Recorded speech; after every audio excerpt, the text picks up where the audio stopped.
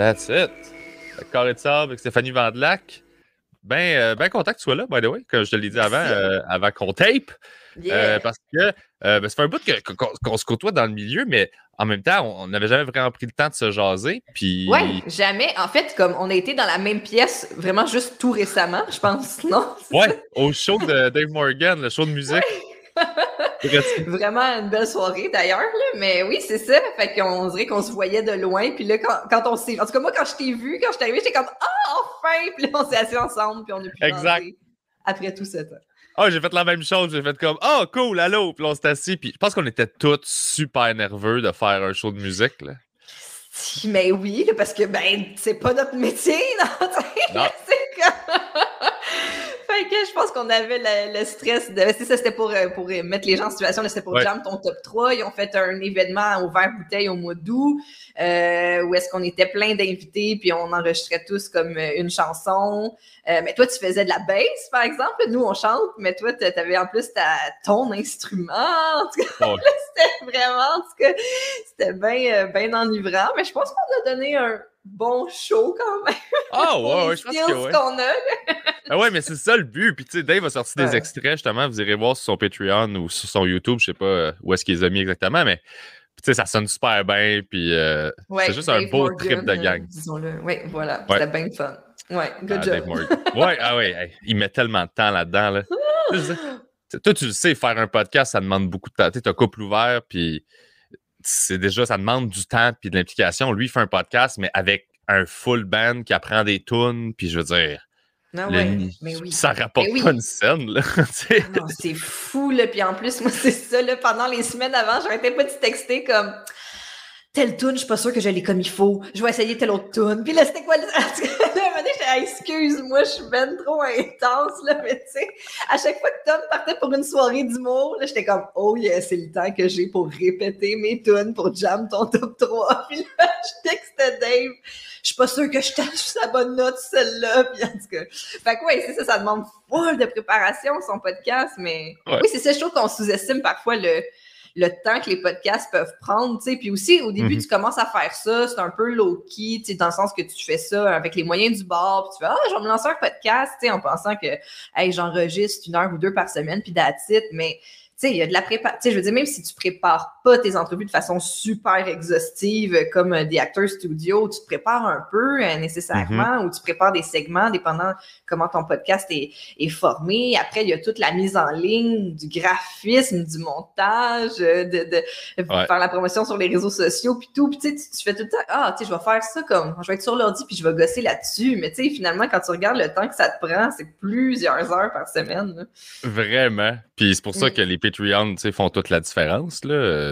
Puis c'est cool aussi parce que le monde, c'est surtout à travers Mike, en fait, ça part tout le temps de Mike, je trouve, là, qui installe de quoi, qui l'explique super bien, puis tout le monde catch, puis après ça, en dessous, on est capable de... Tu sais, les gens sont comme sensibilisés à ça, puis sont comme, OK, je vais donner 2 puis 3 piastres pour vous aider parce que je comprends la charge de travail que ça demande, là. Ouais, mais en fait, tu sais, c'est super intéressant. Moi, je trouve le principe du Patreon, c'est que de vraiment comme qu'il n'y ait pas d'intermédiaire entre l'artiste producteur puis le fan qui veut consommer cet art-là puis qui est prêt à débourser un peu de sous pour ça.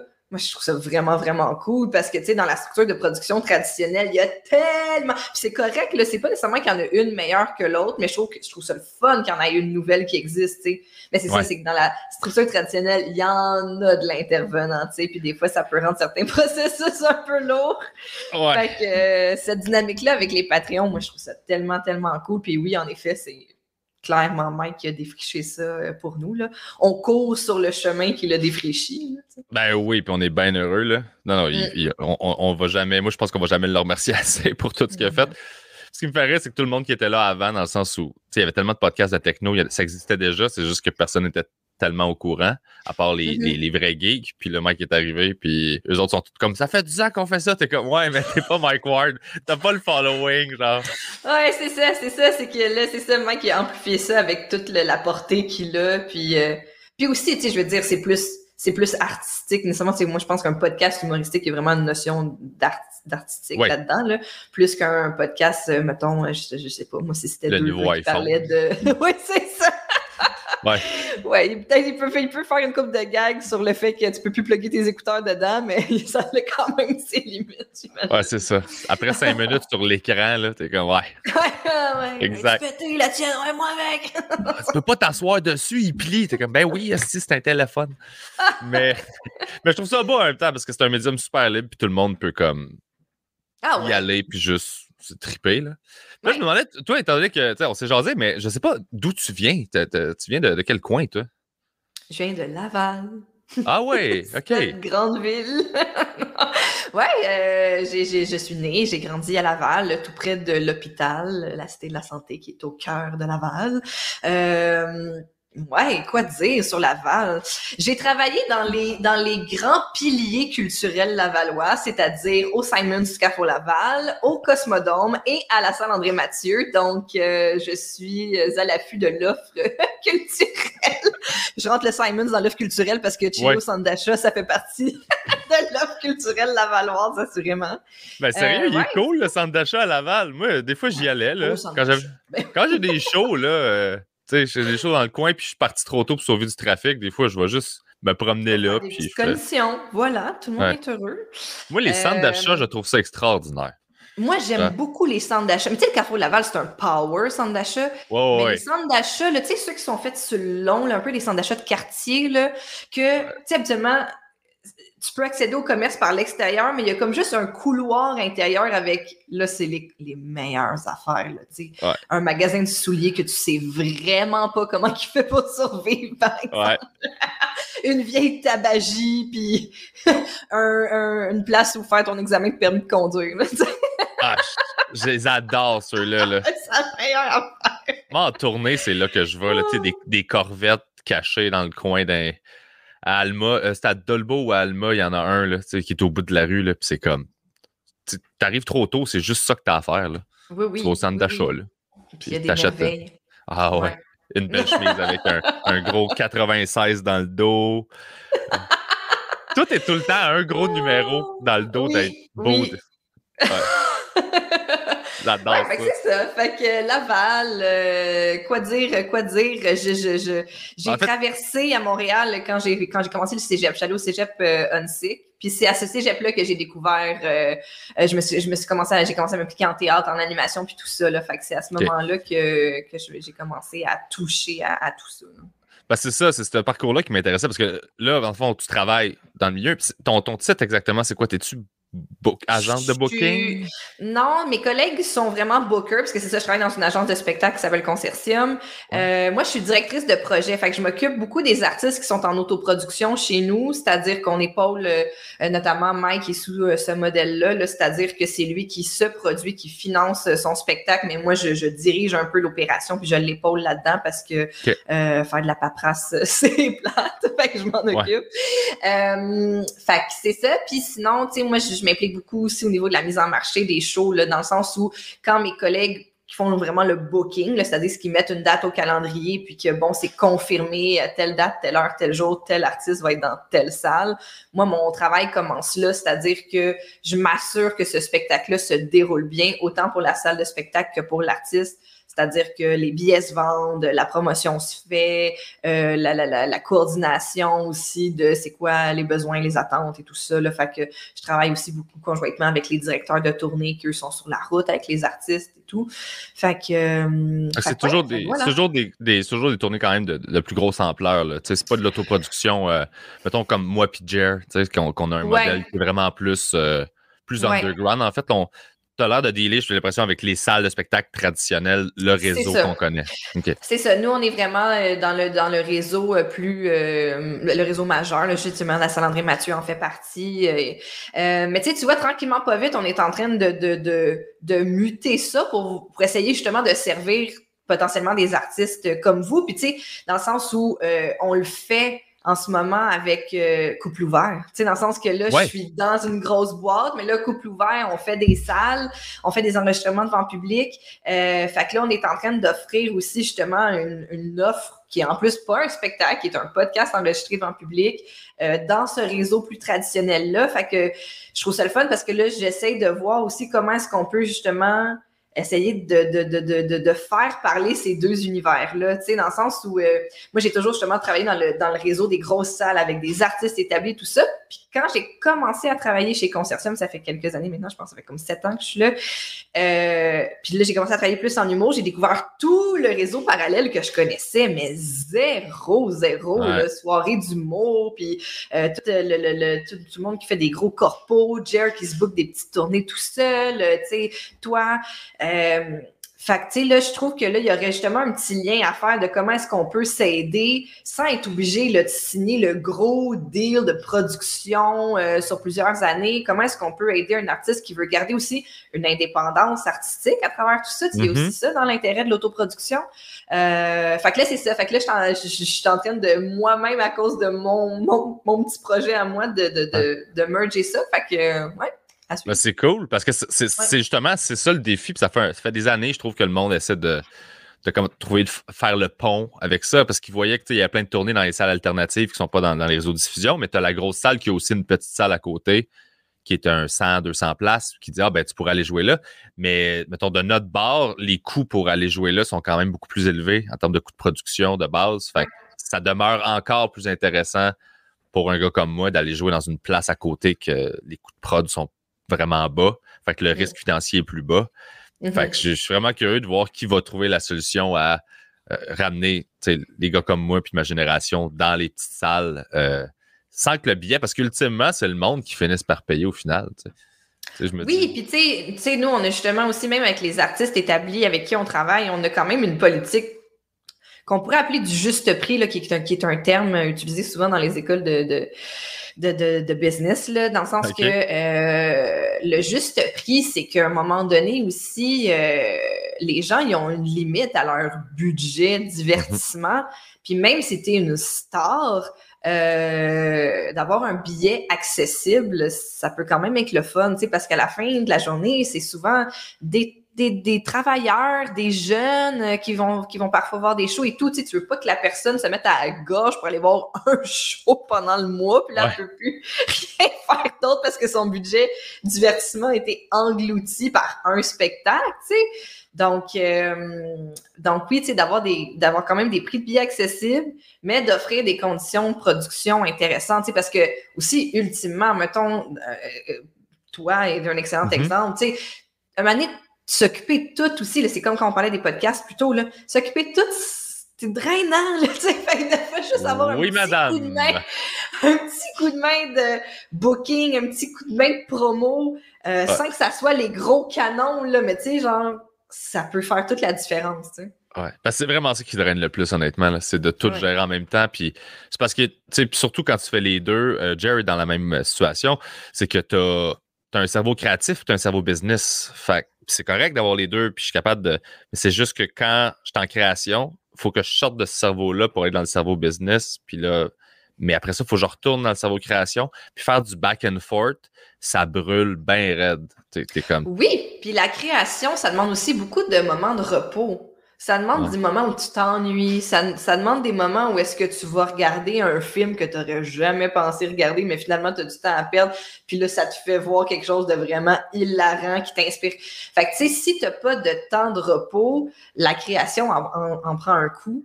Fait que, justement, tu sais, c'est là que vient le temps d'avoir une équipe. Mais tu sais, c'est ça, c'est le sweet spot aussi de quand est-ce que, tu sais, je peux me permettre d'aller me chercher, justement, de l'aide. Parce que, de toute évidence, les gens qui vont t'aider vont le faire pour un certain pourcentage ou dépendant de ton deal, là. Ouais. Mais, fait que c'est ça. Fait que c'est ça, mais sans que ce soit deux univers complètement opposés. Tu sais, maintenant qu'il y a des modèles hybrides à travers ça qui se développent, je trouve ça vraiment, vraiment cool. Tu sais. Vraiment, très nice. Puis toi, t'as-tu toujours voulu t'en aller en production ou ça s'est fait au fil du temps? T'avais-tu des aspirations à être en avant de la... Je savais pas que la production... Tu sais, moi, je viens d'un milieu... mes parents travaillent en ingénierie puis dans le domaine bancaire. Fait que moi...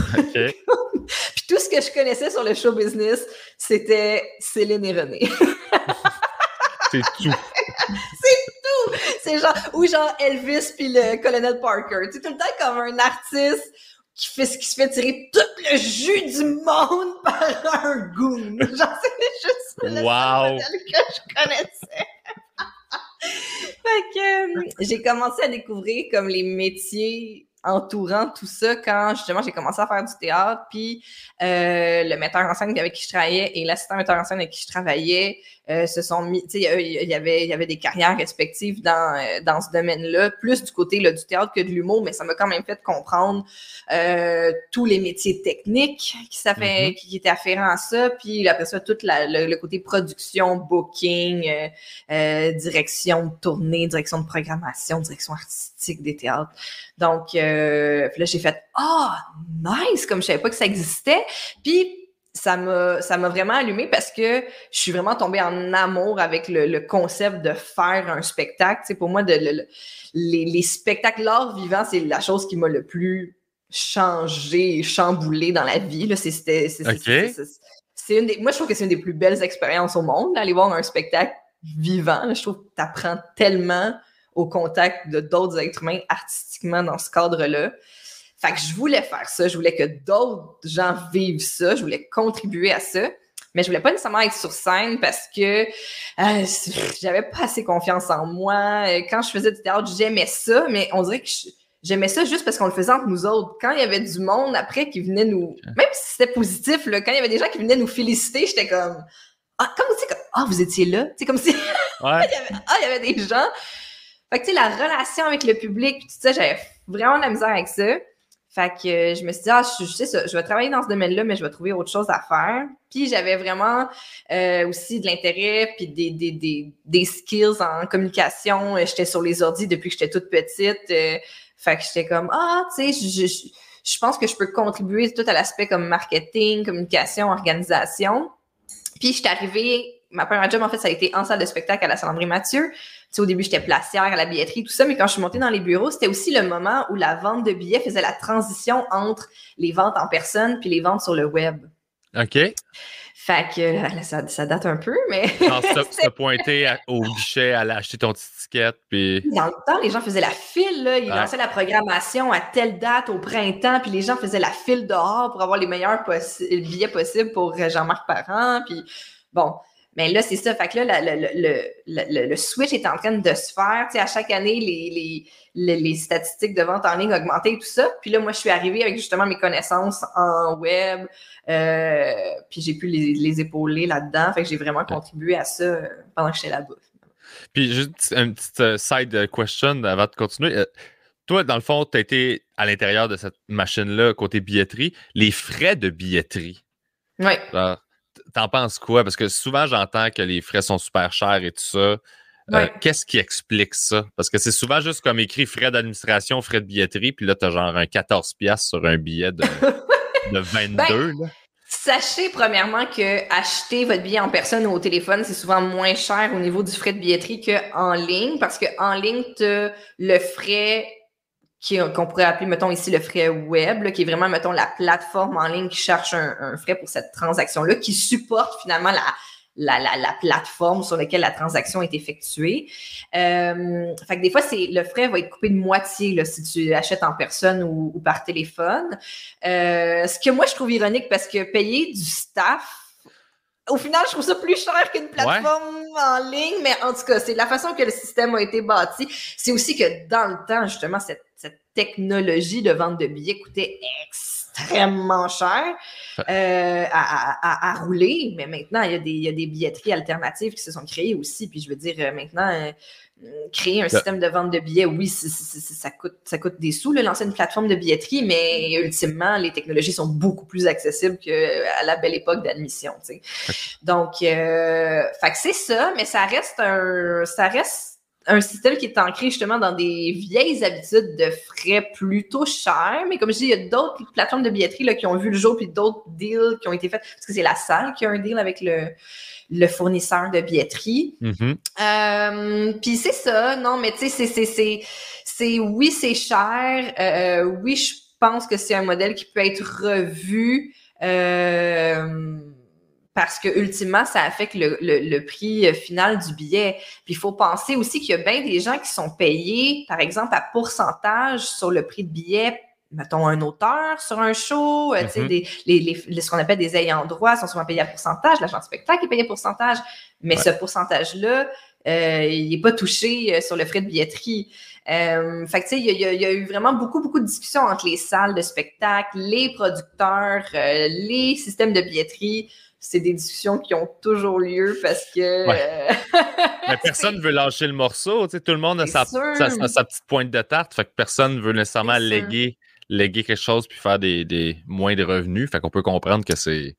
Changer quelque chose, c'est toujours difficile. Ouais. C'est aussi ce qui a motivé, je pense, bien du monde à s'en aller on the side avec des billetteries maison, des frais moins chers, booker une salle qui coûte moins cher, tu sais. Mais je sens, par exemple, dans cette espèce d'écosystème-là, les salles de spectacle qui sont comme, OK, comment qu'on fait pour qu'ils arrêtent, pour qu'ils viennent chez nous au lieu d'aller dans le bar du coin qui est super beau, qui a des installations super pro.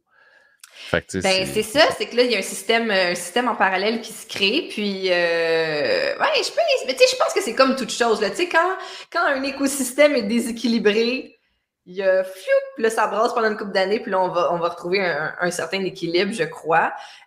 Parce qu'en effet aussi, tu sais, je veux dire, tu soulèves un bon point. Je pense que la pandémie a accéléré un changement qui est en train de se faire. Puis en ce moment, les gros vendeurs de billets dans les salles de spectacle, c'est des gens qui se sont vraiment démarqués sur le web en temps de pandémie. Tu sais, je pense à Pierre-Yves. Tu sais, c'est un excellent exemple. Tu sais, je veux dire, nous, couple ouvert, qu'on vende des billets en salle de spectacle, c'est complètement fou. Tu sais, je veux dire, jamais j'aurais pensé ça. Vous êtes sold out, là. Votre tournée est sold out. Ouais, toutes nos dates d'automne sont sold out, là, à l'heure qu'on se parle. Fait que, tu sais, c'est extraordinaire. Fait que, tu sais, tu m'avais dit il y a 2 ans, tu vas enregistrer des podcasts devant le public. comme sous-écoute, là, mais dans des salles ailleurs qu'à Montréal. Voyons, tu sais, jamais. Fait que, tu sais, ça a été... C'est ça. Fait que ça, c'est complètement différent. Je pense pas que, tu sais, si j'avais aussi appelé dans un théâtre il y a 2 ans pour dire je vais faire un podcast avec mon chum devant le public chez vous. Et maintenant, on va prendre une date de Jean-Marc Parent en place. Merci, bye. Ouais, mais là, ils ont les chiffres, ils ont vu le succès de votre podcast en ligne, puis je veux dire, c'est indéniable. Ouais, c'est tellement bon. L'offre change, l'offre se diversifie. Moi, je trouve ça super stimulant. Tu sais, je dis pas que j'arrête pas de prendre Jean-Marc Parent en exemple, mais tu sais, je veux dire, Jean-Marc est là pour rester, puis c'est pour ça que c'est un exemple parfait. Là, tu sais. C'est juste pour montrer un modèle plus traditionnel versus ce nouveau modèle qui existe. Je trouve ça le fun parce que, justement, il y a une espèce de démocratisation aussi qui se crée, là. C'est-à-dire que tout le monde peut tenter sa chance, puis il y a différents chemins maintenant. On dirait qu'avant, il y avait un chemin, là, puis il fallait que tu fasses ton gala juste pour rire, puis là, si t'avais un hit, tu te faisais signer, puis non. C'est un chemin tout à fait légitime, mais c'est le fun qu'il y en ait d'autres, parce que si ce chemin-là te convient pas, après ça, tu sais, bon. Ben, tout a changé. Les hits de gala veulent plus rien dire non plus maintenant.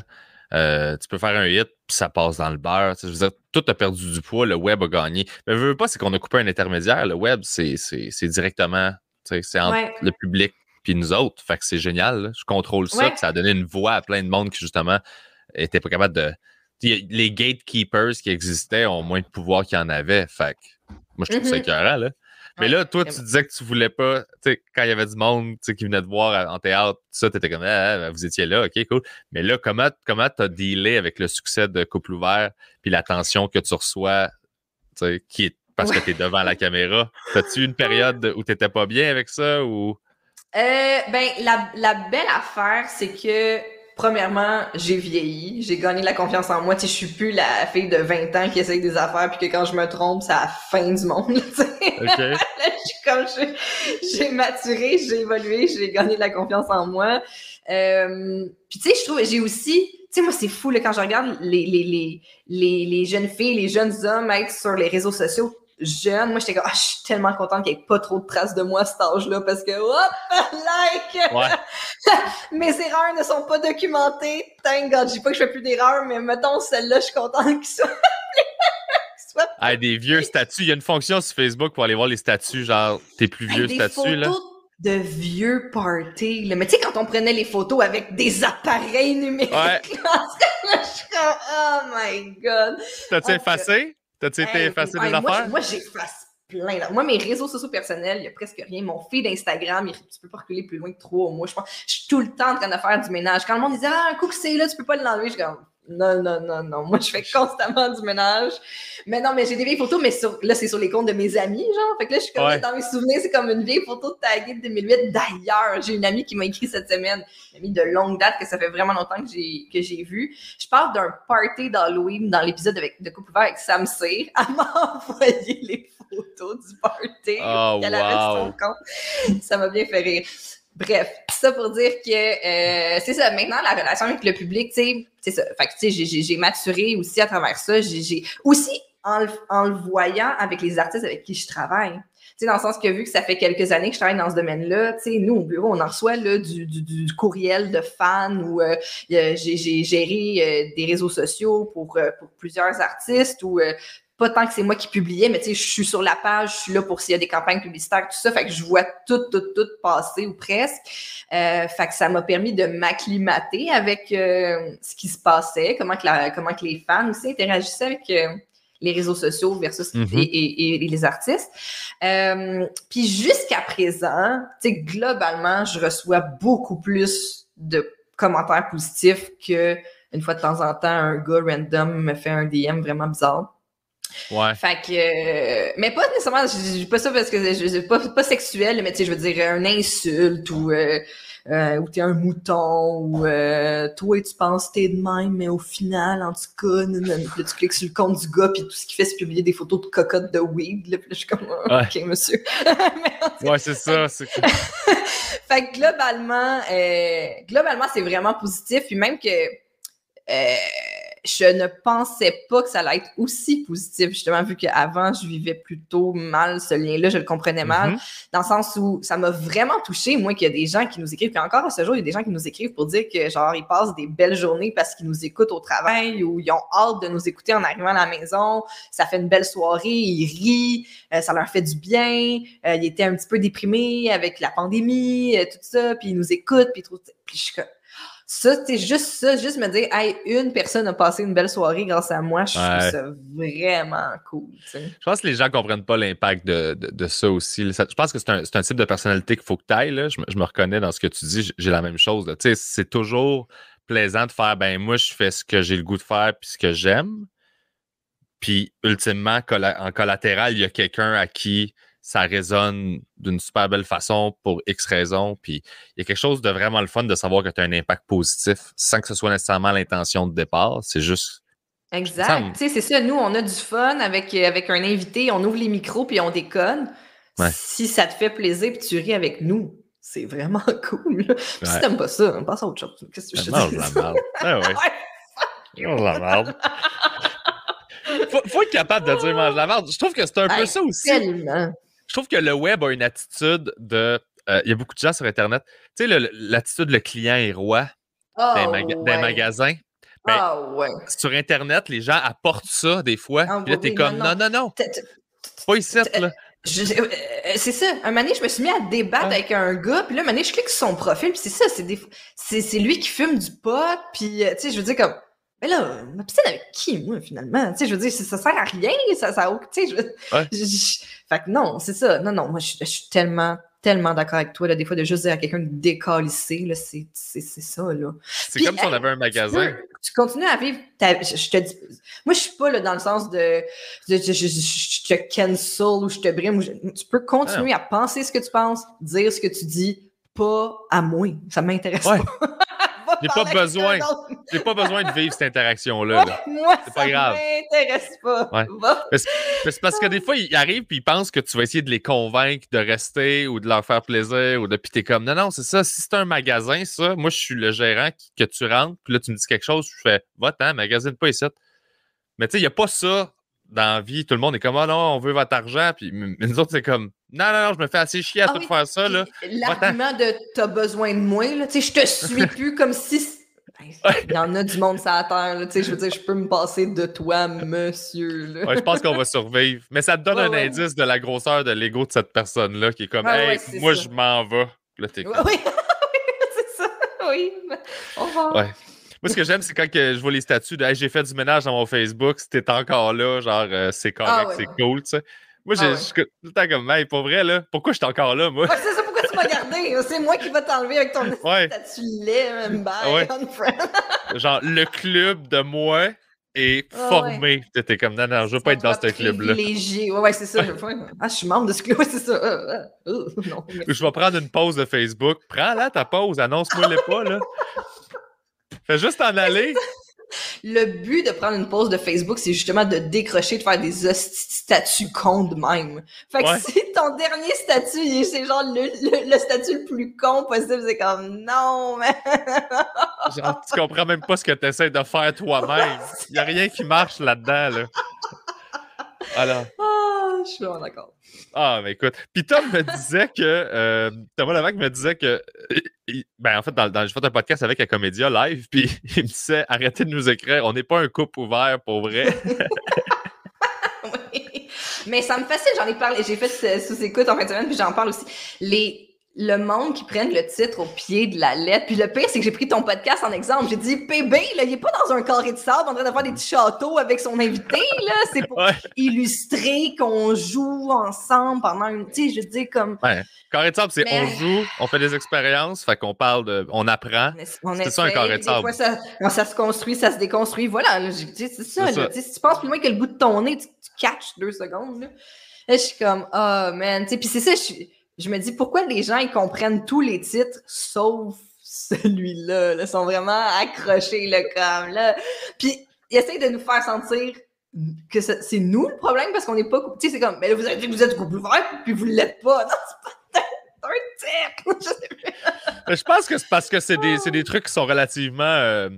petits comme mouvement, tu sais, les couples ouverts, le polyamour. C'est qu'on a comme pointé, tu sais, je pense qu'en choisissant aussi, on savait que c'était un sujet un peu délicieux, mais je pensais jamais avoir autant de commentaires de gens que genre comme man, couple ouvert, c'est comme oh man, écoute 2 secondes là, en plus on est tout le temps en train de bien c'est ça, fait que mais en même temps, c'est correct, là. J'en veux pas aux gens de s'essayer aussi, là. Tu sais, c'est des gens aussi qui peuvent juste faire comme moi, ben, vous, ouais. C'est correct. Mais tu sais, je pense que la vie sexuelle, c'est l'affaire que tu cherches à trouver le monde qui sont comme toi le plus, là. C'est vrai, mais c'est bien dit. Les relations, c'est d'essayer de trouver quelqu'un qui est comme toi. Ben, ou en tout cas que ça va fitter ou que les envies vont fitter puis les c'est le défi de la sexualité, c'est faire moi j'aime ça, tu trouves quelqu'un qui aime ça puis ça fit. Ben, couple ouvert c'est quand même relativement soft, mais tu sais le monde qui trippe sur genre licher des souliers, il faut qu'ils se trouvent eux autres aussi là. Fait que tu sais si t'appelais ton podcast licher des souliers, t'aurais plein de monde qui ferait comme enfin. Enfin vous en parlez. Là, ils sont comme t'as même pas ça licher les souliers pour vrai. Puis là, c'est comme fuck, tu sais. Enfin un safe space. Ouais, faut que je continue de chercher. Moi, c'est le même, je vois ça, là. Vrai, tu tapes dans. Genre, identitairement parlant, ta sexualité, c'est comme, Anne, si tu t'affiches en plus. Mais moi, je pourrais pas faire ça, là. Coupe ouvert. Licher les souliers. Licher les souliers, je suis sûr que je suis capable. Faut juste qu'ils soient neufs. Je suis capable. Je sais pas si j'aimerais ça. T'imagines, t'essayes juste random en se disant comme impossible que j'aime ça, puis finalement t'es comme aïe, c'était vraiment bon. Ça goûtait à terre un peu, c'était humide, c'était granuleux. Moi, il y a plein d'affaires que je fais pas dans la vie parce que j'ai peur d'aimer ça. Je comprends tellement raison pour laquelle j'ai jamais fait de cocaïne. Même chose, même affaire. Je le sais qu'il faut pas, là. Je vais triper, là. C'est pas une bonne chose. C'est ça, je peux pas. Je veux pas être dans ce groupe-là, tu sais. Non, je préfère les juger de l'extérieur que les comprendre. Typique de je me mets à la main puis le corps passe, là. C'est sûr, c'est sûr, là. Fait que... Mais c'est juste que moi, ça me fascine, ces gens-là qui découvrent, tous ceux qui ont des fétiches et des trucs comme ça, parce qu'ils les découvrent à quelque part. Ils l'essayent une première fois. Ouais. T'as raison.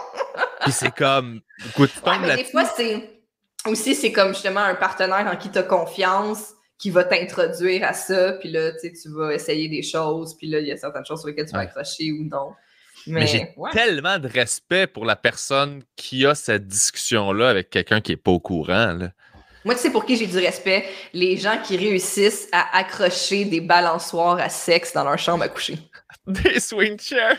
Faut que tu drilles. Faut que tu trouves j'imagine, un trust, là, tu sais, un bout de... Tu sais, là, il faut que tu rentres... une bonne drill, il faut que tu ailles faut que tu calcules le poids ultime que ça va pouvoir soutenir. Fait qu'il faut que tu choisisses la vis puis le petit truc en plastique. Des fois aussi que tu mets, là, si tu trouves pas le trosse de bois. Puis il faut que tu jases de poids avec ta partenaire aussi, là. Oui! C'est comme là, je magasine, j'ai une question plate. Mettons qu'on s'accroche les deux ensemble, ultimement, c'est quoi ça? 450? C'est pas vite! Mettons combien tu pèses pour des raisons pratiques, on n'en reparlera plus jamais, là, tu sais. Mais oui. Faut que tu décroches aussi, là. Tu laisses pas accrocher. Qu'est-ce que tu la laisses accrocher ou tu décroches? Moi, je la laisserais accrocher tout le temps parce que je suis paresseux. Moi, avec, c'est sûr, parce que tu ranges ça où? Dans le garde-robe. Après ça, tu gosses après tes chemises, une petite balançoire est là. Puis aussi, si tu l'enlèves, tu laisses-tu juste un crochet comme ça, parce que c'est quand même un gros crochet. Fait que c'est quoi, tu mets une plante? Ouais. Une plante araignée. Mais tu sais, genre, le crochet est vraiment élevé pour juste soutenir une plante. C'est quelqu'un comme juste comme... T'es pas obligé de mettre un crochet aussi intense pour ta plante. Moi, je le ferais avec un système de on arrose cette plante-là juste quand on fait l'amour. Comme ça, quand ta plante est en santé, t'es comme yes, mais quand elle commence à mourir, t'es comme hey, la plante est en train de mourir, t'es comme ok, sors la chaise. Ok. C'est la chaise. C'est le deal que la vie sexuelle est liée à la vie de la plante. Moi, je trouve ça écœurant. J'adore, puis la plante est intégrée au préliminaire. Ouais. J'adore. Mais ça a quand même l'air nice, les swing chairs, dans le sens où... C'est sûr que c'est efficace. Tu sais, il n'y a rien là-dedans qui est bizarre, autre que genre... Toutes tes jambes sont soutenues, t'es dans l'angle souhaité, puis ça contribue au rebondissement, ou en tout cas au va-et-vient, c'est sûr. C'est sûr. Le gars peut-tu être dans swing chair, par exemple? Tu peux-tu demander, mettons, à un couple d'amis qui en a une, je peux-tu l'essayer, voir si j'aime ça? Ouais, je peux-tu juste me balancer? Tu peux-tu juste t'asseoir pis lire? Je suis pas sûre. Ouais. Parce que c'est un hamac, là. Oui, c'est ça. C'est un hamac à cul, là. Fait que je me demande à quel point c'est confortable, pis... Tu sais, si t'as des problèmes de circulation dans les jambes, en plus, c'est bon, là, tu sais, ça te surélève les jambes, pis tout. Parce que... Ah, mais attends, parce que ça fait baisser le sang? Ouais, c'est ça. Ça engourdit pas, ça? Enflés, là. Ben, oui, si t'as les pieds enflés, ouais, tu veux moins de sang, fait que tu veux les... Ouais, j'avoue. Ah, mais il doit y avoir des compilations de fails de swing chair à quelque part, là. C'est sûr qu'il y a des gens qui se sont pété le coccyx. Ouais, des bloopers de porn. Faudrait que je google ça. Des genres de coïts vraiment interrompus. C'est sûr. Parce que c'est comme je dis, c'est pas tout le monde qui a les skills qu'il faut pour accrocher ça comme il faut. Là. Trouver un beam, c'est super tough. Tu appelles ton cousin qui travaille en construction, puis tu lui expliques pas pourquoi t'es comme j'ai de quoi installer. C'est un hamac. Moi, je dirais que c'est un hamac. Tu sais, j'ai une chaise hamac, là, puis je veux dire, c'est ça, je dirais, je vais accrocher ça, puis il l'accroche, puis il part, tu fais comme, OK, tu barres la porte, puis là, tu fais, bon, on va essayer la vraie affaire, là. Je comprends. Mais je pense pas que le monde, ils mettent ça dans le chambre à coucher. Je pense qu'ils se font des donjons. Hein? Ben là, ça implique que tu as une maison, mais là, mettons que tu es en condo ou en appartement. Tout c'est un donjon au sous-sol. Faut que tu aies les moyens d'avoir ta vie sexuelle que tu veux, je pense. C'est ça. Et une chambre réservée. Ben, je pense. Il y a des amis qui viennent visiter ta maison la première fois, t'es comme... Et au sous-sol, on a le donjon. Hey, faut que tu sois game, là.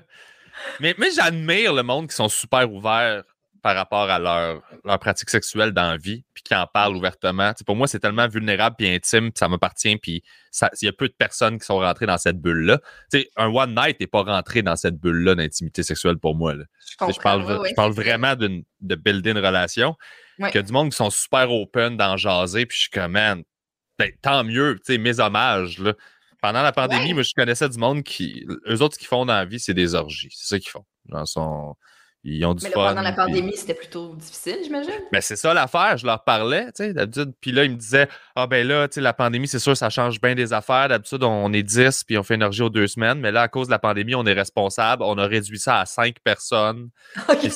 C'est toujours les mêmes 5. Une bulle, c'est ça, il s'était créé une bulle familiale. Ben oui, mais ça marche quand même pas, là. Je comprends.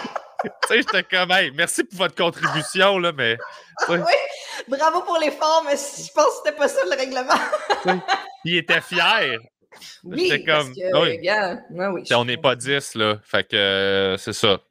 On se fait ouais. des équipes beaucoup plus Marie-Pierre, clean. Pierre-Luc, ça fait un bout de qu'on les a pas vus. Ouais. Mais j'admire ça, moi, qu'ils puissent me jaser de ça, comme ben open. Je suis comme, wow, pour vrai. Genre, il y a des Ah oui, affaires. mais c'est le fun. Mais tu sais, moi, c'est ça, tu sais, justement, à couple ouvert, on parle souvent de sexe avec certains invités, plus avec Mhm. certains, moins avec d'autres. Puis tu sais, nous, c'est super important de respecter justement le choix et l'intimité des gens, puis ce qu'ils veulent nous partager.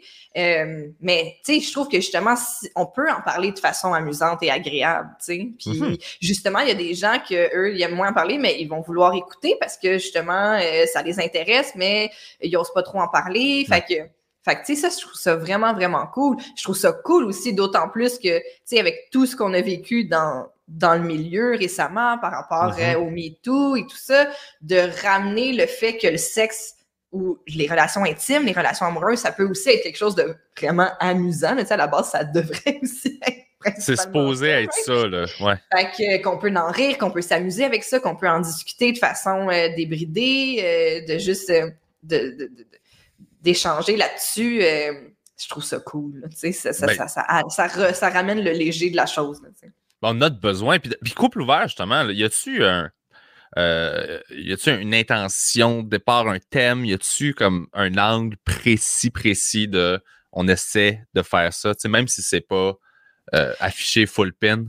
Ben, tu sais, dès le départ, on savait pas trop quelle tournure ça allait prendre, mais rapidement, ça s'est installé. Puis ça s'est installé parce que finalement, on parle de ce qu'on connaît puis de ce qu'on aime. Fait que, tu sais, moi puis Tom, sur quoi on tripe? On parle d'art, on parle de notre domaine, on parle de culture, de divertissement, de tout ce qui est justement domaine de l'humour, domaine cinéma, télé, tout ça, la littérature, la culture populaire, parce que c'est ça qui nous branche, c'est ça qu'on aime. Puis aussi, ben, on est passionné et fasciné par les relations humaines, que ce soit dans un milieu de travail, que ce soit en amitié, que ce soit en amour, puis que ce soit en sexualité. Fait que finalement, c'est devenu les thèmes communs des épisodes, parce que aussi, c'est ça qu'on maîtrise, puis qu'on est capable de rebondir. Puis on s'est rendu compte aussi au fil du temps que nos auditeurs aimaient ça quand on traitait de ça. Puis les invités qu'on accueillait et s'amusaient aussi dans ça. Puis comme je te disais, tout le temps dans une certaine mesure, de certains sont super à l'aise d'en parler, d'autres moins, d'autres on va parler plus du domaine, d'autres on va parler plus de relations ou tu sais. Fait Tu que, respectes ça bouge. Ouais, vraiment, mais c'est super important parce que tu sais, le but, au final, c'est d'avoir du plaisir avec l'invité puis que ce plaisir-là se communique à l'auditeur. Puis le but ultime, c'est pas juste le plaisir, mais c'est vraiment rire puis de faire rire les gens. Fait que même si on traite, tu sais, même si parfois, vu que c'est des sujets, ben, comme n'importe quel sujet, il peut y avoir des trucs plus délicats, un peu plus lourdeaux. Le comic relief, il est pas trop loin, là, tu sais. Le but, c'est pas de l'opinion, c'est pas de réinventer, c'est vraiment d'échanger puis de s'alléger d'alléger tout ça avec l'humour, tu sais. Ouais. Ben, puis Tom, faut lui donner le crédit, là. Tu sais, moi, j'ai fait l'école de l'humour avec Thomas, fait que je le connais depuis longtemps, là, puis c'est le meilleur pour juste aller trop loin rapidement. Oui, c'est ça. De voir un cadre puis de faire dessus. Puis c'est parfait, c'est ça qu'il faut faire. Moi, je préfère de loin quelqu'un qui fait ça que quelqu'un... Tu sais, puis faire ça puis se tromper, j'aime mieux ça que de juste être dans l'inaction ou dans les petits pas et tout. Après ça, c'est personnel nécessairement. J'aime ça, c'est mon chum, je suis avec lui, je l'encourage là-dedans. C'est peut-être pas la tasse de thé de tout le monde, mais moi, je pense que oui. Ben, tu sais. Ce que tout le monde aime. C'est plus intéressant, c'est plus flamboyant, c'est plus. Il prend des risques, tu sais. Je veux dire, Tom, il faut qu'il assume tout ce qu'il dit, puis il le fait. Fait que... Ben, tu sais, puis je trouve aussi que quand tu regardes les artistes qui ont marqué certaines décennies ou. C'est des gens qui ont repoussé les limites, c'est des gens qui ont dérangé certaines choses. Fait que, tu sais, moi, c'est ça. Pour moi, un artiste, c'est ça. C'est quelque chose, c'est quelqu'un qui prend certaines conventions, certains cadres, puis qui les pousse, puis qui s'amuse avec, qui les revire de bord et tout ça. Fait que, toi, t'as-tu un conflit, pas un conflit, mais t'as-tu des fois une espèce de, ben, appelons ça un conflit intérieur de, tu sais, t'es au fait de la business, de l'image, de l'importance de projeter, puis tout ce qui est marketing pour les artistes et tout ça. Puis des fois, est-ce que t'entends Tom dire des affaires, puis t'es comme, ça, c'est, tu d'un point de vue divertissement, c'est super payant. D'un point de vue, genre... business, ouais. Si tu ouais, c'est comme... ça, c'est pas... Ouais, tu viens de faire... Je trouve que, ça revient à ce qu'on disait plus tôt, vu que maintenant, il n'y a plus qu'un seul chemin, tu peux te permettre de dire ce que tu penses, ou en tout cas de faire des blagues sur certaines personnes ou sur certains parcours artistiques ou certains choix artistiques ou des choses comme ça. Je trouve que c'est ça, c'est comme on parlait des fameux gatekeepers et tout ça. Vu que maintenant les chemins alternatifs existent, puis non seulement existent, tu peux en vivre ultimement là, si ça va très très bien. C'est ça qui est excitant. Fait que tu sais, je vais toujours y dire, ou tu sais, moi c'est ma job aussi, puis c'est un gars intelligent, il a travaillé dans la business aussi, là. Il sait très bien que si il pointe telle affaire puis il dit que c'est de la merde, il sait très bien à qui il fait de la peine ou qui ça gosse. Mais il fait en connaissance de cause, puis aussi, tu sais, on est dans un milieu artistique, on est dans un milieu humoristique, on devrait être les premiers à être capables de rire de nous. Ah non, on est les pires. C'est ça, là!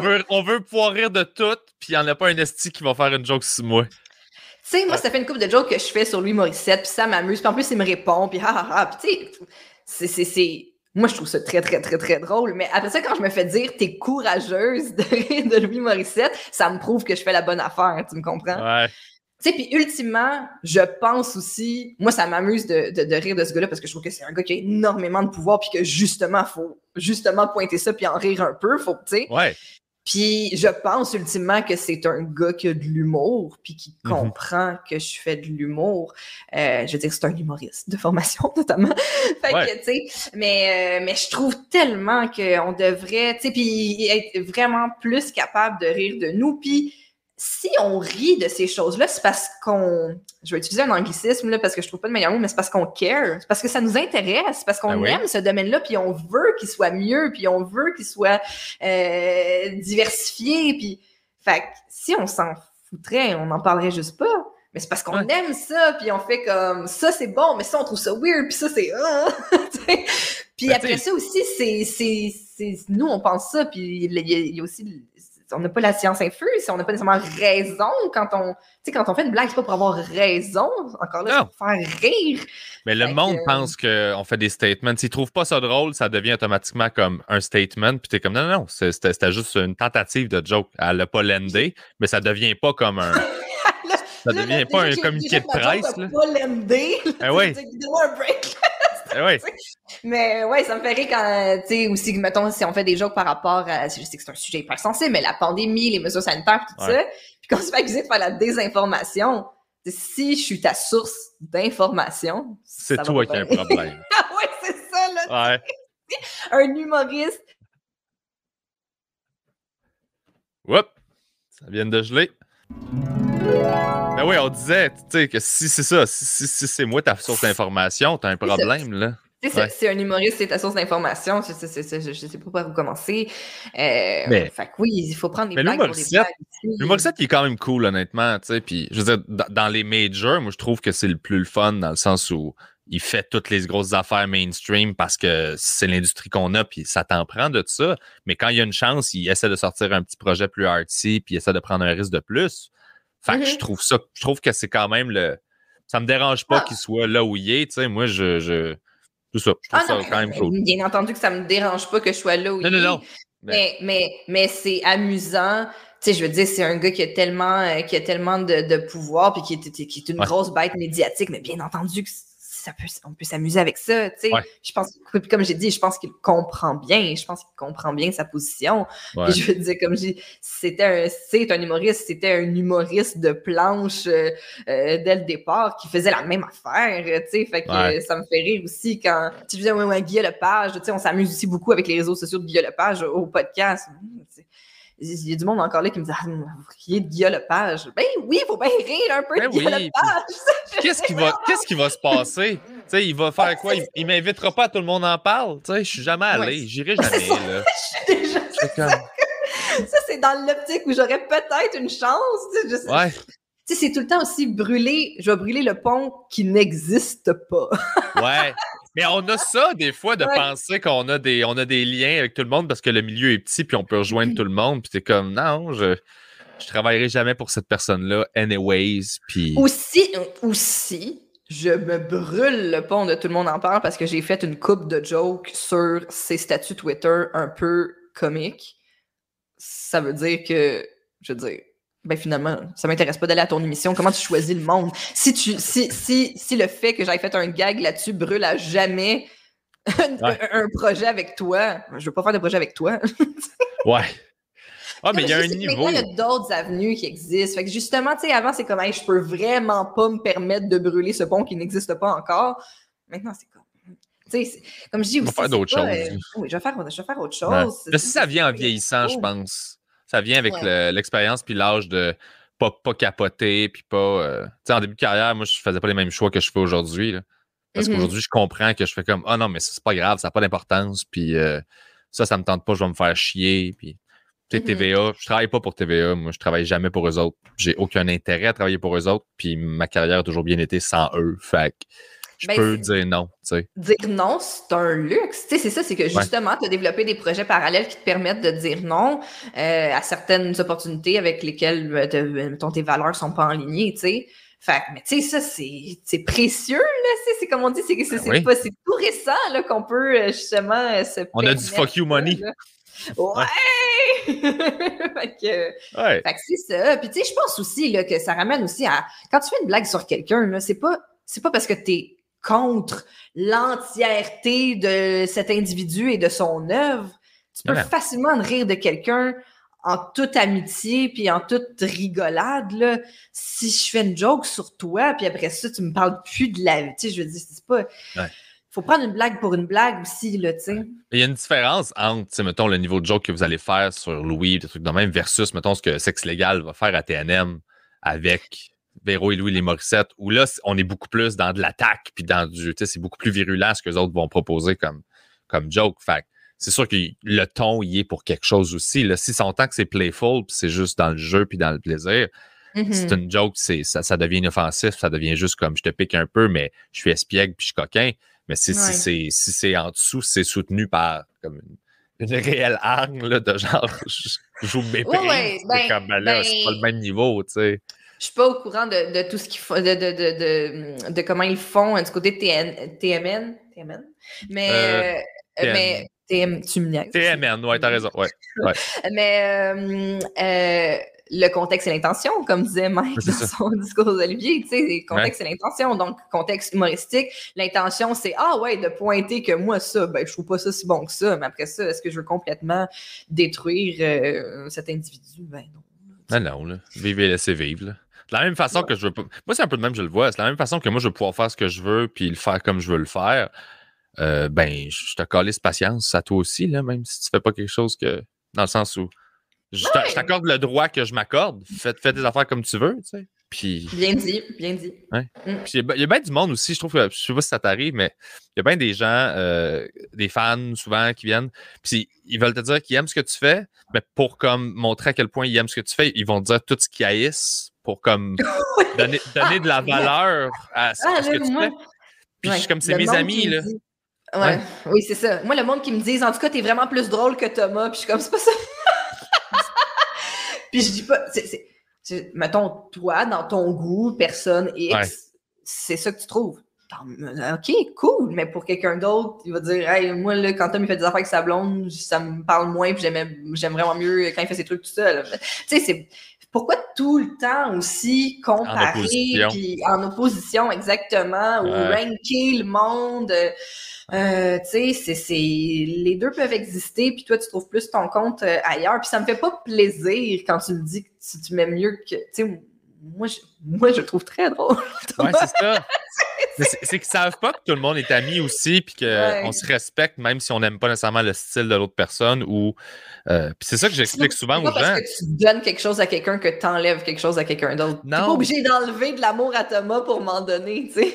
Il y a assez d'amour pour que tout le monde en aille, là. C'est pas grave. Ouais, exact. Puis ce que j'explique, tu sais, les gens, mettons, qui ont un style différent du mot du mien, qui est plus grand public ou whatever, puis Puis là, il y a quelqu'un qui va comme chier là-dessus en espérant que j'embarque dans le bateau de « Ah oui, c'est vrai que c'est de la merde. » Je suis comme « Ben non, parce que les gens qui trippent là-dessus puis qui vont le voir en show puis qui aiment ça puis qui ont du fun, il y aurait sûrement pas de fun à mon show à moi. » Puis ces gens-là méritent de rire aussi, là. Fait que lui divertit eux. Fait qu'il a sa place autant que moi j'ai ma place, là. Fait que c'est pas correct parce que moi, je ferais pas plaisir aux gens qui rendent heureux. Puis ils méritent d'être heureux autant que n'importe qui, ce monde-là. Fait que, tu sais, ça relativise tout le... Genre, c'est juste différent, puis c'est correct, tu sais. Mais on n'est pas tous... Mais je trouve que la culture du podcast aussi, que je pense que Mike y est pour beaucoup, encore une fois, on s'invite sur nos podcasts mutuels parce qu'on se met en lumière, puis on a envie de donner du temps, de la lumière, puis un micro à plein de gens, puis on a envie d'échanger avec les autres, puis de se passer des POC. Tu sais, parce que justement, si le réseau traditionnel ne passe pas de POC, ben on va s'en passer entre nous autres des POC, puis puis ta lumière n'envole pas à moi. Là, je trouve que c'est vraiment une façon désuète de penser, là, tu sais. Tu sais, le principe de la découverte de l'année, ou tu sais, c'est l'année à qui? Mais ça peut être l'année à plein de monde pour plein de différentes façons, tu sais. Check les rapports d'impôts, tu sais. Ta découverte de l'année, des fois, ça n'a pas le rapport d'impôt qui back dans le hype que tu lui donnes. Là. Les T4, ils utilisent pas ça. Ça devrait être ça. Ça devrait être ça, parce que des fois, t'es comme, man, ça back zéro, là. Genre, les Oliviers, ça devrait être la découverte de l'année. Ça devrait être genre, sors les T4. C'est qui que... OK, bon, ben c'est toi la découverte de l'année. Ouais, mais... Ouais! C'est parce que c'est lui qui fait le plus d'argent. C'est ça. C'est sur quel critère c'est drôle en crise, par exemple. Sors tes T4. Mais c'est parce que des fois, ça reflète pas en toute la réalité, tu sais. Puis, j'ai été chanceux. Puis, tu sais, bon. J'ai été chanceux de vivre ces affaires-là vite dans ma carrière, là, de gagner des Oliviers, des trucs comme ça. Fait que j'ai pu tasser ça de ma tête, vivre un gala, j'ai fait vite. Fait que j'ai pu ne pas courir après ça pendant trop d'années. Exact. Puis modifier ce que je fais. Mais la réalité, c'est que le premier Olivier, quand j'ai gagné avec l'équipe d'auteurs, j'ai gagné un Olivier, mais j'avais pas assez d'argent pour acheter le trophée. Je comprends, oui. Ça coûte 500$, puis je l'avais pas dans mon compte. Fait que, tu sais, j'étais comme... Ta carrière, va-tu bien, tu sais? Ouais, c'est ça. Il n'y a rien de tout ça qui est vraiment réel. Il faut le voir comme une grosse opération de promotion, accepter que c'est ça, que c'est du marketing, puis juste que c'est correct. Tu sais. Mais, fait que, cette machine-là, ben oui, exactement, prendre ça pour ce que c'est. Puis là, je me demandais, toi, dans l'avenir, est-ce que tu as des aspirations autres que mettons, la job que tu fais là avec Consortium, est-ce que éventuellement, tu aimerais ça t'en aller du côté gérance? T'aimerais-tu ça devenir productrice? Y a-tu quelque chose à quoi t'aspires? J'ai pas de plan dans la vie. C'est vraiment vrai, là. Je suis vraiment une personne qui a pas de plan. Tu sais, même au niveau personnel, tu sais, bon, nécessairement maintenant, là, j'ai une petite famille et tout, mais je veux dire, tu sais, ça me rappelle, tu sais, quand on est plus jeune, puis que les parents sont comme, quand est-ce que t'as un petit chum ou une petite blonde? Après ça, quand est-ce que tu portes un appart? Puis là, quand est-ce un bébé? Puis là, quand est-ce un chien, un chalet? Puis, tu sais, on dirait que les gens, ils ont tout le temps des ambitions pour toi. Ouais. Mais, moi, on dirait que je me suis jamais mis de plan. À chaque fois que j'ai essayé de m'en mettre un, tout ce que ça faisait, c'était m'angoisser. Tu sais, parce que justement, tu sais, comme tu dis un peu, là, mettons, un Olivier, ou en tout cas, tu sais, quand t'es un jeune humoriste, on dirait que ça fait juste comme si tu l'as pas, si t'es déçu, puis si tu l'as, tu vois bien que ça change rien, puis que t'es pas capable de payer tes affaires à la fin du mois. Mais, fait que c'est ça. Fait qu'on dirait que j'ai arrêté de faire ça parce que je me disais, je le fais pour qui? Parce que je le fais pas pour moi, parce que finalement, moi, ça m'angoisse. On dirait que je le fais pour rassurer les autres. Fait que, puis j'aime trop de choses différentes. Fait que, par exemple, je serais jamais parti le podcast si j'avais eu un plan de carrière vraiment drette en production puis en gérance. Puis là, le podcast me serait venu comme une opportunité. Puis je peux pas faire ça parce que ça brime mon plan de devenir la productrice de feu que je veux devenir dans 5 ans, par exemple, tu sais. Fait que, puis moi, je suis aussi quelqu'un qui joue sur plein de plans en même temps, tu sais. Moi, encore à ce jour, je suis à l'école, je fais une maîtrise au HEC en intelligence d'affaires parce que j'aime ça, ça m'intéresse et tout ça. Fait que, tu sais, je trouve aussi que sinon, ça te met dans un espèce de tuyau. Puis moi, j'ai envie d'essayer plein de choses. Fait que c'est ça, justement, le podcast, ça rentre dans cette lignée-là. C'est une opportunité qui qui est apparu sur mon chemin en ayant Thomas dans ma vie. Fait que je suis contente d'avoir pu dire oui, puis je suis contente de pouvoir y consacrer du temps. Fait qu'après ça, maintenant, je sais pas, je sais vraiment pas, parce que tu sais, couple ouvert, là, ça va faire 1 an, là. Je l'ai dit encore plus tôt, là, je me répète peut-être, mais tu sais, si tu m'avais demandé il y a 1 an qu'on en serait là, j'aurais jamais pu deviner ça. Puis je trouve ça excitant de pouvoir penser au fait que dans 1 an, je sais pas plus de quoi ça va avoir l'air. Tu sais. Ben, c'est ça, mais là, au moins, tu peux te faire confiance sur le fait que, genre, whatever it is, t'es capable de partir de quelque chose que tu sais pas que ça va donner, puis avoir un succès avec ça. Fait que t'as au moins cette confiance-là de pouvoir rebuilder un nouveau projet ou juste prendre un risque, puis savoir que tu as déjà pris un risque, puis ça a porté fruit. Fait que je trouve que tu peux bâtir là-dessus. Mais c'est comme ça que je vois les choses. Là, à chaque fois que tu as un succès, tu es comme j'aurais jamais fait ça, je l'ai fait, ça a été. Ben, à la limite, je devrais me nourrir de ça pour essayer d'autres choses qui me fait peur ou qui est à l'extérieur de ma zone de confort. Oui, exactement. Puis aussi, si tu as différents chemins ou différentes possibilités, s'il y en a une qui foire, c'est pas grave. Il y a autre chose. Tu as d'autres options, tu as d'autres plans, que ce soit, justement, comme on a dit maintenant, dans notre domaine, il y a plein de façons de faire les choses, puis c'est vraiment cool. Puis même si c'est en dehors du domaine, même si je veux partir une boutique de fleurs, tu sais, je veux dire, tu sais, tu peux changer. Je trouve aussi que c'est une vieille mentalité, là, de quand on était jeune, tu sais, qu'il fallait choisir un métier pour la vie. Ah ouais, c'était man. Très, l'espèce de la culture du travail, là, puis qui était très valorisée auprès de la génération de nos parents, là, tu sais, t'as ta montre quand ça fait 15 ans, puis t'as, je sais pas trop quoi, quand ça en a fait 25, puis là, t'es comme, hey, c'est déprimant en hostie dans une banque pendant 25 ans, imagine-tu? C'est dégueulasse. Moi, j'ai triché à mon examen j'ai triché à mon test de choix de carrière, là. OK.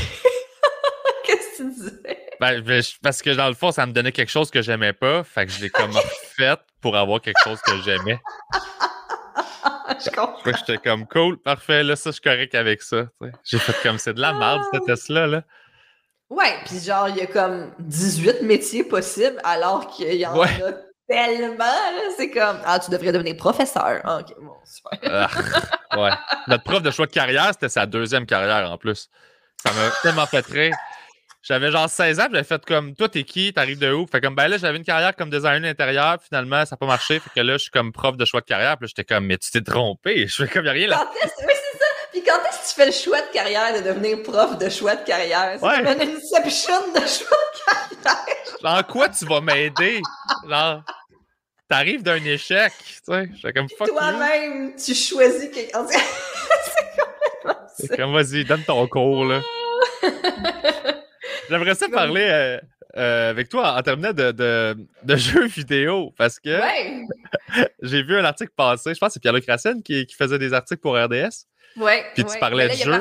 Il a parti un podcast en fait, là, puis j'ai participé à ce podcast, Ok, ça, tu vois, ça, je l'ai pas vu. Ça s'appelle Du pain et des jeux, je crois, si je le plug comme il faut. Ah oui, c'est au studio de Chuck Deschamps. De Chuck, c'est disponible sur la plateforme de RDS Jeux vidéo sur YouTube. C'était vraiment cool. Ben oui, puis moi, j'avais le goût de parler de Myst parce que j'ai vu... moi, je suis un énorme fan de Myst depuis toujours et on est rare. Là. Ben, il y en a plein, là, je veux dire, mais c'est rare que je rencontre quelqu'un puis je fais « Ah, toi aussi? » Myst!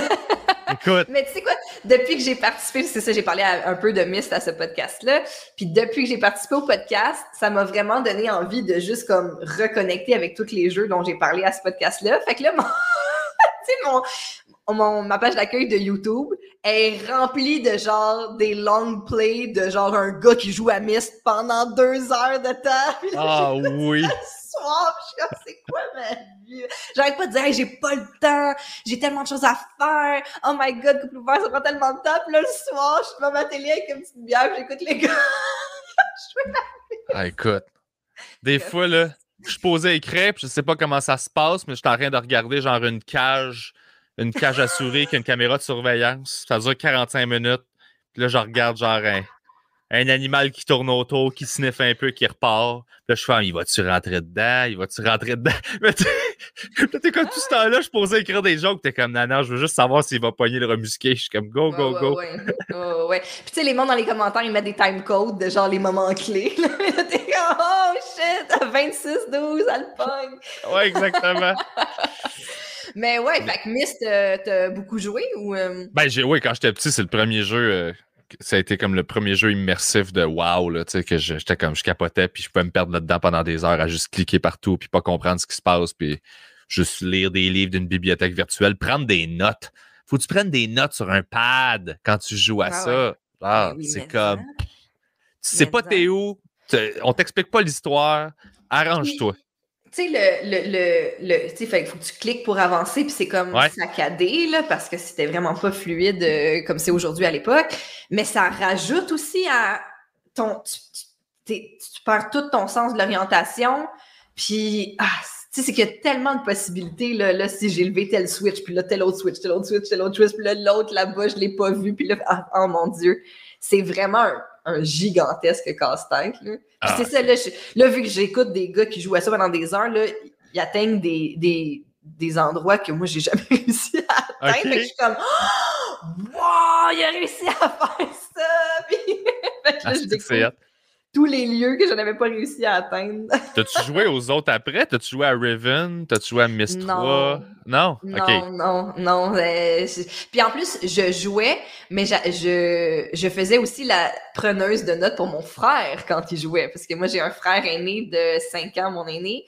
Fait que souvent, c'était lui aussi qui était sur l'ordi, puis moi qui étais à côté, puis qui fait juste regarder, genre. Puis là, fait que là, à Myst, t'étais comme, OK, il me disait quoi noter. Wow! C'est vrai qu'on faisait ça, hein? Jouer à l'ordi à deux, qu'un joue, puis l'autre regarde. Il y avait un ordi dans la salle d'ordi, ou en tout cas, sinon dans le sous-sol ou dans la cuisine. Ouais. Puis c'est ça, c'était un à la fois, là, sur l'ordi. Fait que... C'est vrai, je faisais ça moi aussi avec mes chums, là. Là, tu passais un tableau, puis là, genre, t'es assis à côté, puis tu regardes, puis...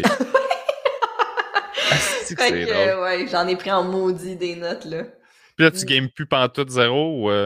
Ben, c'est sûr que là, avec un enfant de 1 an et demi, c'est plutôt difficile, mais je me suis acheté une Switch, puis j'ai joué à Animal Crossing comme toute bonne personne en pandémie, mais tu sais, ça l'a vraiment comme pogné un niveau là, pendant la pandémie, ce jeu-là. Fait que je joue à ça, mais tu sais, c'est le fun, mais tu sais, comme, j'ai pas de réseau. Tu sais, parce que là, ce qui est le fun aussi, des fois, c'est quand t'as un réseau de contacts, là-dedans, sur l'île des autres et tout, mais moi, j'ai comme pas d'amis avec qui jouer. Fait que je suis juste toute seule sur mon île, puis je vais pêcher. Mais tu sais, ça me relaxe, là. Mais avant que ma fille naisse, j'adorais jouer à Red Dead Redemption 2. Puis, sauf que, tu sais, ça, ce qui est le fun, c'est de t'asseoir, genre, pendant 8 heures, 10 heures, puis, tu sais, d'aller chercher le cheval que tu veux au fin fond de la map, puis, tu sais, faire les side missions, puis tout ça. Puis là, ça, j'ai plus le temps pour ça. Ouais. Mais, ou sinon, j'ai recommencé à jouer à GTA l'autre jour. Puis, parce que je voulais juste relever le défi que j'avais jamais réussi à me faire de blonde à GTA. OK. Oh, wow! J'étais comme là, cette fois-ci, m'a l'avoir! Puis là, j'ai juste recommencé la game pour ça. Puis j'ai réussi à me faire une blonde, une belle danseuse. Elle était tellement fine. Fait que j'ai enfin vécu l'amour. Ah, c'est ça, maintenant, tu sais c'est quoi l'amour au temps du virtuel. C'est toi, c'est le documentaire. Elle dansait tellement bien. C'est drôle. Puis d'avoir une fille, justement, d'un an et demi, est-ce que, parce que là, c'est encore un âge quand même assez petit, t'as-tu recommencer ou t'as hâte de recommencer à revivre tes affaires de jeunesse avec elle? Tu sais, d'y montrer ce sur quoi tu tripais, sur hey, moi j'aimais ce film-là, j'aimais ça, de l'exposer à des trucs pour voir si ça résonne aussi bien que ça résonne avec toi. Ouais, mais tu vois, là, c'est ça. En bas de 2 ans, t'es pas censé leur faire du temps d'écran, là. Fait que des fois, quand elle joue dans le salon, je mets genre des films sur Disney+, mais des films que moi j'aimais quand j'étais petite, puis je fais à croire que c'est pour elle, mais c'est genre moi qui est comme « Wow, ça fait vraiment longtemps que j'avais pas vu Le Roi Lion! » Genre, mais tu sais, elle est ben trop jeune pour catcher. Fait que... ouais, ben oui, c'est ça. Ouais, j'ai hâte de montrer des affaires, mais je veux pas non plus être la mère cringe qui fait comme « Regarde comme c'était bon dans mon temps. » OK, oui, maman, ça fait très peur ton film étrange de 1988. Là. Merci. Ah oui, les Goonies, là, c'est ça, c'est raide là, pour un enfant. Là. Hey, les films, là, tu sais, même les films québécois, là, tu sais, j'ai genre La Grenouille et la Baleine, tu sais, Le Jardin secret aussi, Ouais. là, tu sais, il y a vraiment, tout est gris, on dirait. Ouais.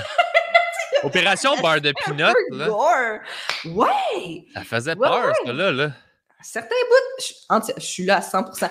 Même moi, quand j'étais petite, j'avais même peur, quand j'étais vraiment plus petite, là, tu sais, ça, j'ai réglé ça, là, mais tous les films avec des vraies personnes, ça me faisait vraiment peur, parce que j'étais habituée, genre, au monde magique de Disney, là, où tout est coloré, là.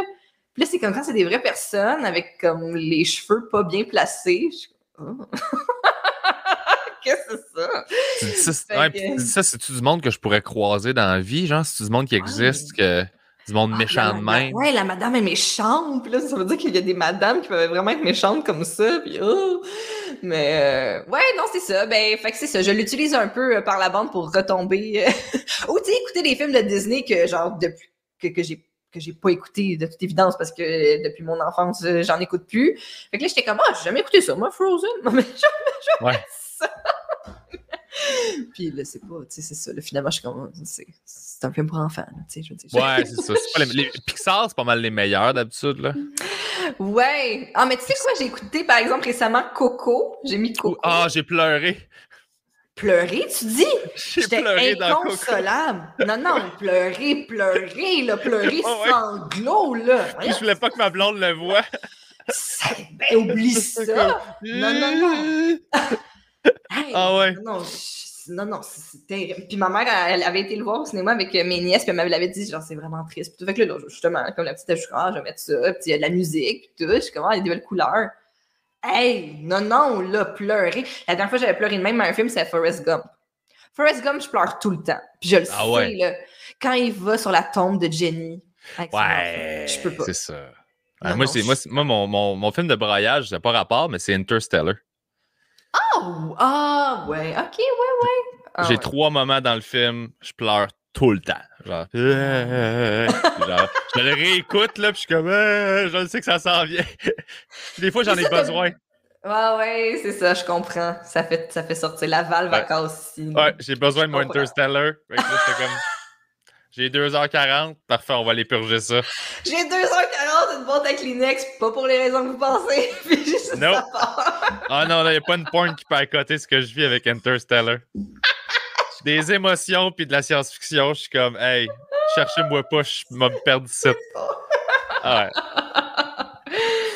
Fait qu'en terminant, ben là, écoute, on va plugger tous les trucs que vous faites. Évidemment, t'as Coupe Ouvert qui va super bien, le Patreon, qu'on invite les gens à aller s'abonner, la tournée qui est déjà sold out. Y a-t-il des dates qui vont se rajouter, j'imagine? On va rajouter des dates après Noël. Donc là, comme tout notre booking aussi, studio et live est fait pour l'automne. Tout ça, c'est complet. Merci à tout le monde qui vient nous voir d'ailleurs. On a vraiment hâte de voir tous les gens. Mais c'est ça, on va annoncer d'autres dates après Noël dans d'autres salles, dans d'autres théâtres, dans d'autres villes. Fait que ça risque d'être vraiment cool. Sinon, on a nos amis du podcast Trash Talk qu'on a déjà fait, moi et Tom séparément, et un épisode ensemble. On va le refaire ensemble devant public le 23 octobre chez Ernest. Fait que podcast vraiment excellent aussi, d'ailleurs, si vous aimez les films, justement. Fait qu'on fait ça cet automne. Puis sinon, ben, suivez-nous sur nos réseaux sociaux pour savoir ce qu'on pense de Louis Morissette. That's it. Merci beaucoup. Je suis super content d'avoir pris le temps de te jaser. Ben, merci pour l'invitation. C'est très gentil. À bientôt. Anytime. Yes.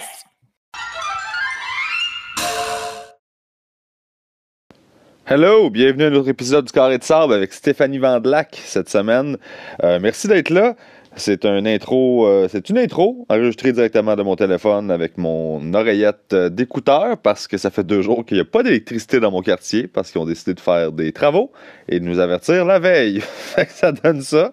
Ça donne moi qui publie l'épisode 2 jours en retard parce que je suis pogné pas d'électricité et qui doit faire mon intro sur mon téléphone. Je voulais remercier tous les gens qui se sont pointés au Donjon et Blagon qu'on a fait avec Jérémy Larouche, Mona de Grenoble et Charles Beauchesne au Brouhaha. C'était sold out, c'était fou raide. Ça va être en ligne bientôt. Si tu connais pas le projet, écoute, c'est juste un gros trip de gang. Là. C'est une espèce de D&D, histoire dont vous êtes les héros, on dit des niaiseries, on bat des monstres, le public vote et influence l'histoire. Ce n'est que du gros fun niaiseux. Fait que c'est disponible en ligne, tu peux aller regarder les épisodes qui sont déjà là. Je pense que j'ai fait une playlist sur le YouTube du Carré de Sable. Et sinon, je voulais vous inviter et vous remercier pour ceux qui sont abonnés au Patreon et vous inviter à le faire si vous ne l'avez pas fait encore.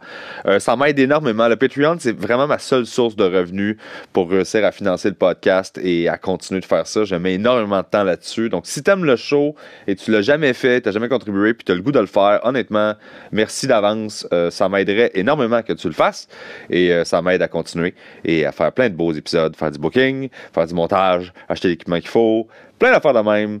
Donc voilà, merci à tous ceux. Et il y a des bonus sur le Patreon aussi. Il y a mon dernier spectacle qui est disponible.